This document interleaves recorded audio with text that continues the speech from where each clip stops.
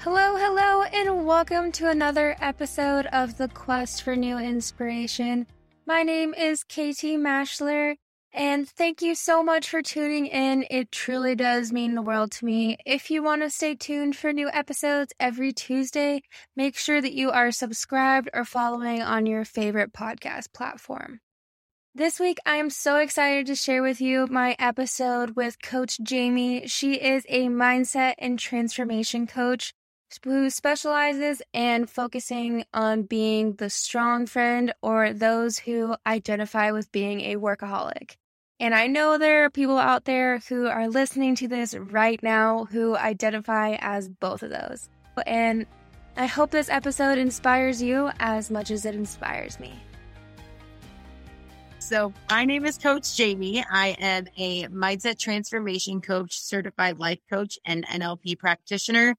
So I specialize in one-on-one coaching for, I like to refer to as the workaholic and the strong friend. And then I do group coaching and then run in-person wellness retreats. And then last but not least, if you can't tell, I've got loads and loads of energy. Yes, I can tell that. And if you can't tell it through audio, it's definitely through video. What did you mean by like a strong friend? Great question. So I remember back this phrase had come out probably about 3 or 4 years ago. It was a big viral thing when mental health really started making its way to like the social media platform. And it was everywhere. You would see check on your strong friend. And I think that's great, right? Like, because it's like, oh, the strong friend always looked like they have it all together because they never share their weaknesses. They never ask for help. They always just look like they got it, right? So don't forget to check on the strong friend. Well, this all just resurfaced a couple months ago when Miss USA had died of suicide. And it proved yet again why I fixate on the identity of the strong friend. I think it's very admirable that the mental health is coming more and more to awareness and people are talking about it, specifically with the strong friend who has a very good way of masking behind that identity. But the problem about the strong friend is that unless they are in that space where they are about to completely lose it and break down, they're not going to share their problems with you because all of their worth is placed into what they do for other people. So they don't want to share their problems because of the fact that now people don't want to burden them because they know they have a lot going on. And if people aren't coming to them for help, it makes them feel even worse. 2, they don't want that to be held against them later. Or the third reason is because the strong friend has a way of downplaying anything and everything that happens in their life. And they will justify why you having a hole in your sock is a bigger deal than them having a hole in their roof, right? So that is why that's a very specific identity. Yes, I love that little kind of niche that you have there. Is there kind of a reason that you kind of centered your work around that? Are you a strong friend? Do you have strong friends that you need to take care of? Explain to me about that. Yes, you nailed it. Absolutely. It takes one to know one, as I would like to say. And I may be young, but I have struggled with both of those identities myself. The workaholic and the strong friend. I actually developed a massive kidney infection when I was 25 and was on bed rest for an entire week because of burnout, because of working too much and trying to act like I had it all together and refusing to ask for help and pretending that life was awesome when deep inside I was a miserable human being. So yeah, I think that that's a big part, but also because those are the driving forces in every household or within every group of friendship or within every office that you work at. So I think it's just very, very important that the strong friend knows that they have a space to go to where they can let that vulnerability out, but know that they don't have to lose that title of showing up as that strong, dominant personality type. I love that. Do you kind of see that in like your everyday life, both in like both sides of that category, or do you just, is it kind of just separated like a strong friend and then like work life? Because I kind of have like my business friends and then I have like my personal friends. Do you kind of see that kind of I guess, going across that bridge?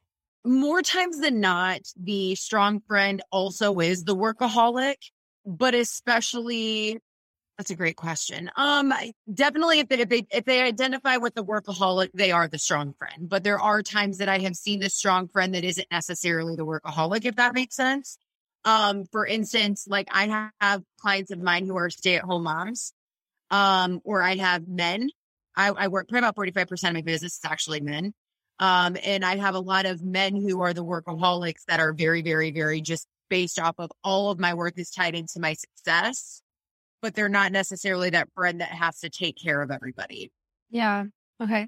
So Depends on gender and job title.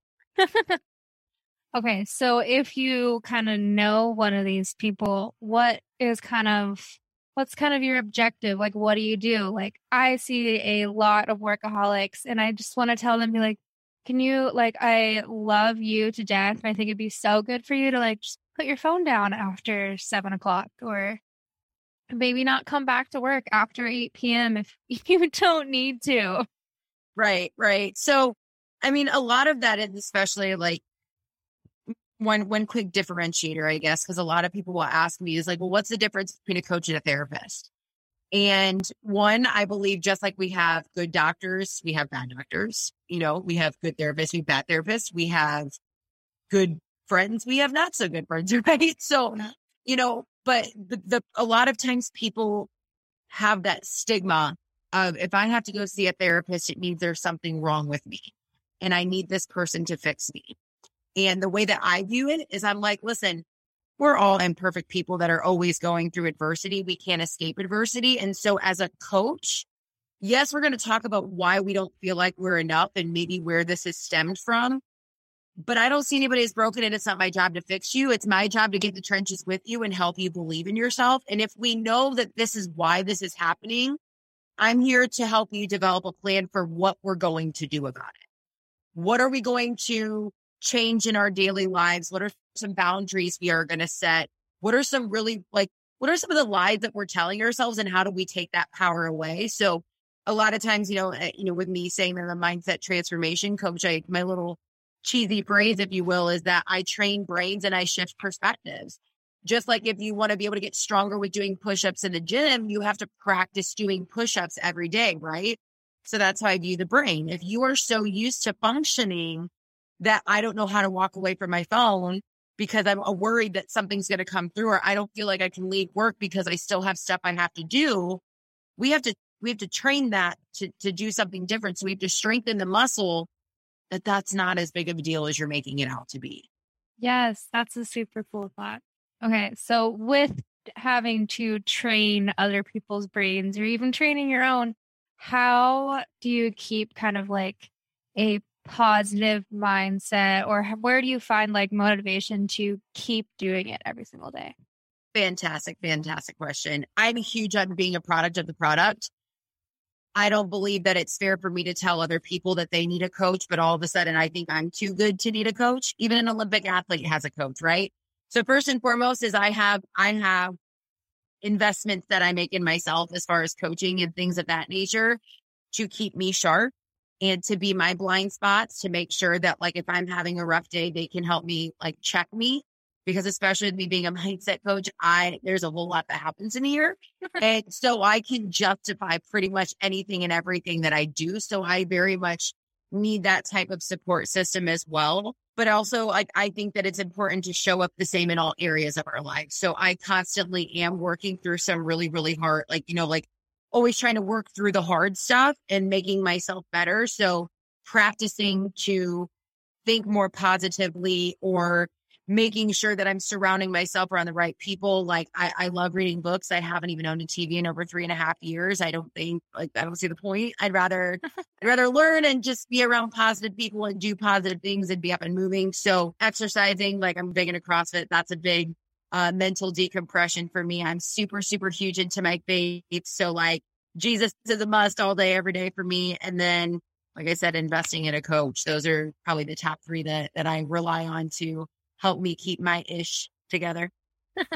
So I've had a bunch of life coaches or different variety of coaches, how would you go about kind of choosing the right coach for you? Great, Bro, you have epic questions. I love this. So, especially, there have been a lot of coaches that have been birthed throughout COVID, because it's virtual. I've been through hard stuff. Let me show you how to do it too. And I would never knock anybody on their journey and what they feel their purpose is to do. But I am so transparent. Like, I require a discovery call for somebody before I would ever even consider working with them. I don't have it in me to manipulate somebody. We're a good fit or we're not.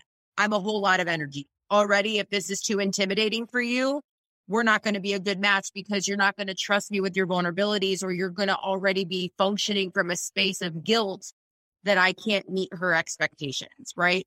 So that, I think very much what an individual needs to do is that they need to interview multiple coaches and go by like the person that they genuinely feel like they could trust. I also think that no matter what personality type you are, you do have to take into consideration like what type of feedback you do better with. I very much show up in tough love. I'm all about balance. I think we need water to survive, and water can also kill us. So I will show up with love and empathy and encouragement and all of just the ooey gooey emotions, but I'm not afraid to kick your butt. Like, I'll be like, yeah, that's a no. Like, let's fix that. Like, you're getting in your own way. So let's stop. I personally would not be able to be with a coach who is just, oh, that's okay. Like, you'll get it next time and just give yourself. No, like, I need you to call me on my BS, because otherwise I will manipulate you and walk all over you. And it's a waste of my time and money and your time. Right. So what somebody really needs to do is just recognize somebody who is going to cause them to leave their comfort zone, but that they actually trust and they resonate with. I think that is key. And so the way that you're going to best find a good fit, interview multiple coaches. Think about when you go to a job interview. Just because you want the job, after you get the interview, you equally get to say if you want to accept the job or not. So it's the same thing. That's such a good thought. That's kind of stumped me. I need to process that a little bit.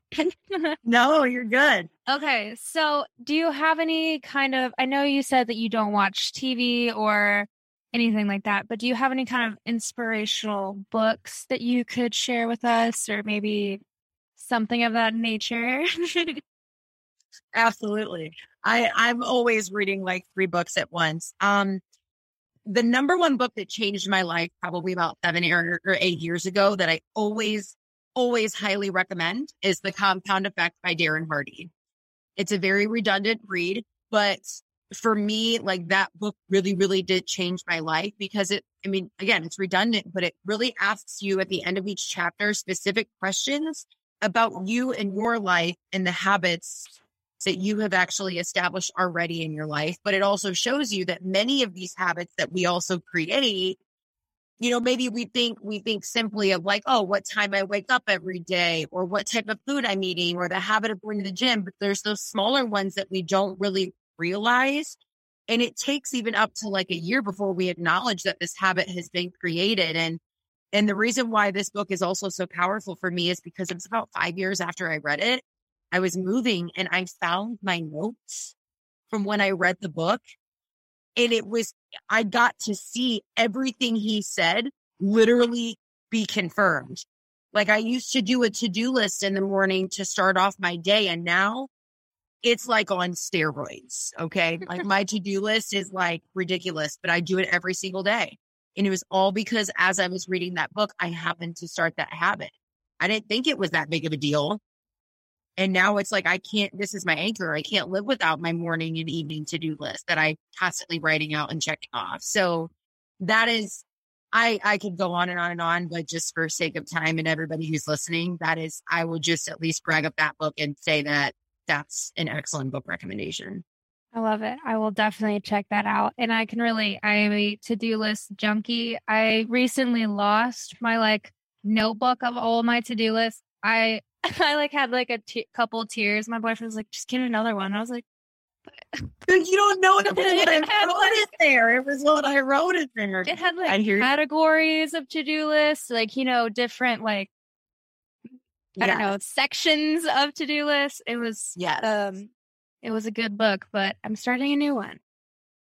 But you have shared so much great advice today. Do you have any last bit of advice to share with me? Not advice. I want to leave with like an inspirational thought. So I had heard this in a message I was listening to a few months ago, and it really, really stuck with me because I think it leaves room for a lot of encouragement if you choose to take it this way. Anyone and everyone at any given point in time is either going into a storm, in a storm, or coming out of a storm. So a couple of reasons why this is so impactful is because one, when you look over and you catch yourself in comparisonitis mode when scrolling through the book of the face or the gram, right? They have their stormy seasons too. So even though it looks like they have the best life, they're struggling in ways that you don't even know. So from a comparison standpoint, there's that. But also the second point would be that if you're in a storm, knowing that at some point you're going to get out of it. That's a reassuring thing. The third one, and I think this is the most important reason. If we can know and expect that storms are going to come, we're not going to be as shocked when they happen, right? Like, it's not like, oh my gosh, what? We just had a thunderstorm on Monday and now it's Thursday and it's storming again. Well, no, because that's how the weather works, right? It's going to happen, like rain, thunder, snow, sunshine. It's all part of it. So it's like when we can give ourselves the grace and that capacity of knowing that, like, okay, right now things are going really, really good, but I don't have to expect that it's always going to stay this way because something else is going to come along. And when that storm comes along, yeah, it might get nasty, but that's not going to last forever either. So that would be my last tidbit I want to leave with. Wow, that was perfect. Well, if anybody wants to learn more from you, maybe start some coaching or connect, where can they go?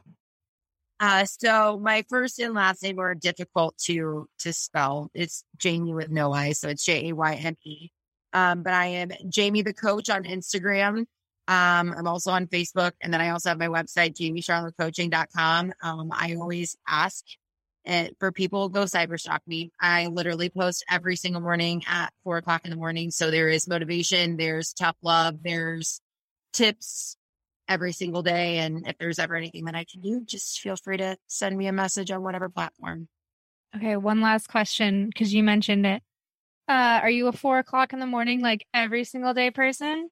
Me too. Yes, 4:03 a.m. to be exact. Yes, I love mornings. Mornings are my favorite. I'm a morning person, and I definitely get some shade from my sisters, and they're like, "You are nutty." Like, why? Wow, like you have half of your stuff knocked out before the rest of the world even wakes up.